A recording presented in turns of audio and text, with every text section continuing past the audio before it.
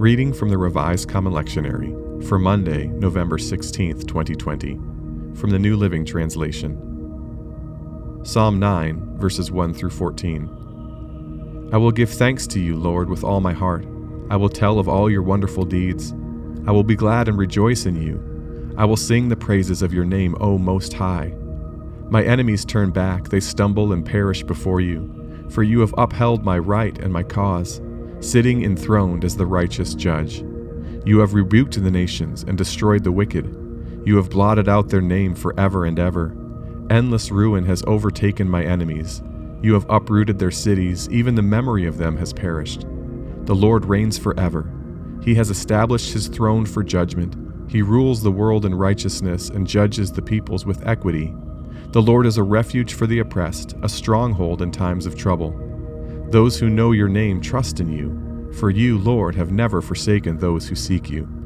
Sing the praises of the Lord enthroned in Zion. Proclaim among the nations what he has done. For he who avenges blood remembers. He does not ignore the cries of the afflicted. Lord, see how my enemies persecute me. Have mercy and lift me up from the gates of death, that I may declare your praises in the gates of daughter Zion, and there rejoice in your salvation. Zechariah chapter 1, verses 7 through 17. On the 24th day of the 11th month, the month of Shebat, in the second year of Darius, the word of the Lord came to the prophet Zechariah, son of Berechiah, the son of Iddo. During the night I had a vision, and there before me was a man mounted on a red horse. He was standing among the myrtle trees in a ravine. Behind him were red, brown, and white horses. I asked, "What are these, my Lord?" The angel who was talking with me answered, "I will show you what they are." Then the man standing among the myrtle trees explained, "They are the ones the Lord has sent to go throughout the earth." And they reported to the angel of the Lord who was standing among the myrtle trees, "We have gone throughout the earth and found the whole world at rest and in peace." Then the angel of the Lord said, "Lord Almighty, how long will you withhold mercy from Jerusalem and from the towns of Judah, which you have been angry with these 70 years? So the Lord spoke kind and comforting words to the angel who talked with me. Then the angel who was speaking to me said, "Proclaim this word. This is what the Lord Almighty says. I am very jealous for Jerusalem and Zion, and I am very angry with the nations that feel secure. I was only a little angry, but they went too far with the punishment. Therefore, this is what the Lord says. I will return to Jerusalem with mercy, and there my house will be rebuilt, and the measuring line will be stretched out over Jerusalem, declares the Lord Almighty. Proclaim further, this is what the Lord Almighty says.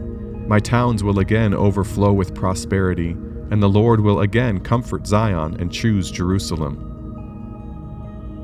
Romans chapter 2, verses 1 through 11. You, therefore, have no excuse, you who pass judgment on someone else, for at whatever point you judge another, you are condemning yourself, because you who pass judgment do the same things. Now we know that God's judgment against those who do such things is based on truth.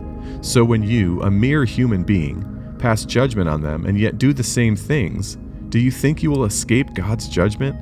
Or do you show contempt for the riches of his kindness, forbearance, and patience, not realizing that God's kindness is intended to lead you to repentance?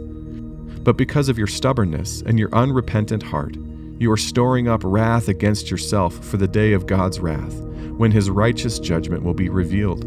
God will repay each person according to what they have done. To those who by persistence in doing good seek glory, honor, and immortality, he will give eternal life. But for those who are self-seeking and who reject the truth and follow evil, there will be wrath and anger. There will be trouble and distress for every human being who does evil, first for the Jew, then for the Gentile. But glory, honor, and peace for everyone who does good, first for the Jew, then for the Gentile. For God does not show favoritism. Well, this final line we read from Romans 2 says that God does not show favoritism. And to Paul's audience in Rome, this was significant. You see, the Jewish people had always viewed themselves as God's special, chosen people, which they were. And the belief was that because they were Jews, that God would rescue and redeem them. And this was true to an extent. You see, in Christ, the fullness of God's plan for salvation was revealed, and it was for the whole world, through the Jewish people, but not exclusive to them. Gentiles now had the opportunity to receive salvation. All were now equal in Christ. The key was faithfulness to Christ, not your family of origin. So a Jew and a Gentile, who both submitted to Christ, would be found pure and faithful before God. Likewise, an unfaithful Gentile and an unfaithful Jew would receive the same fate and the same judgment.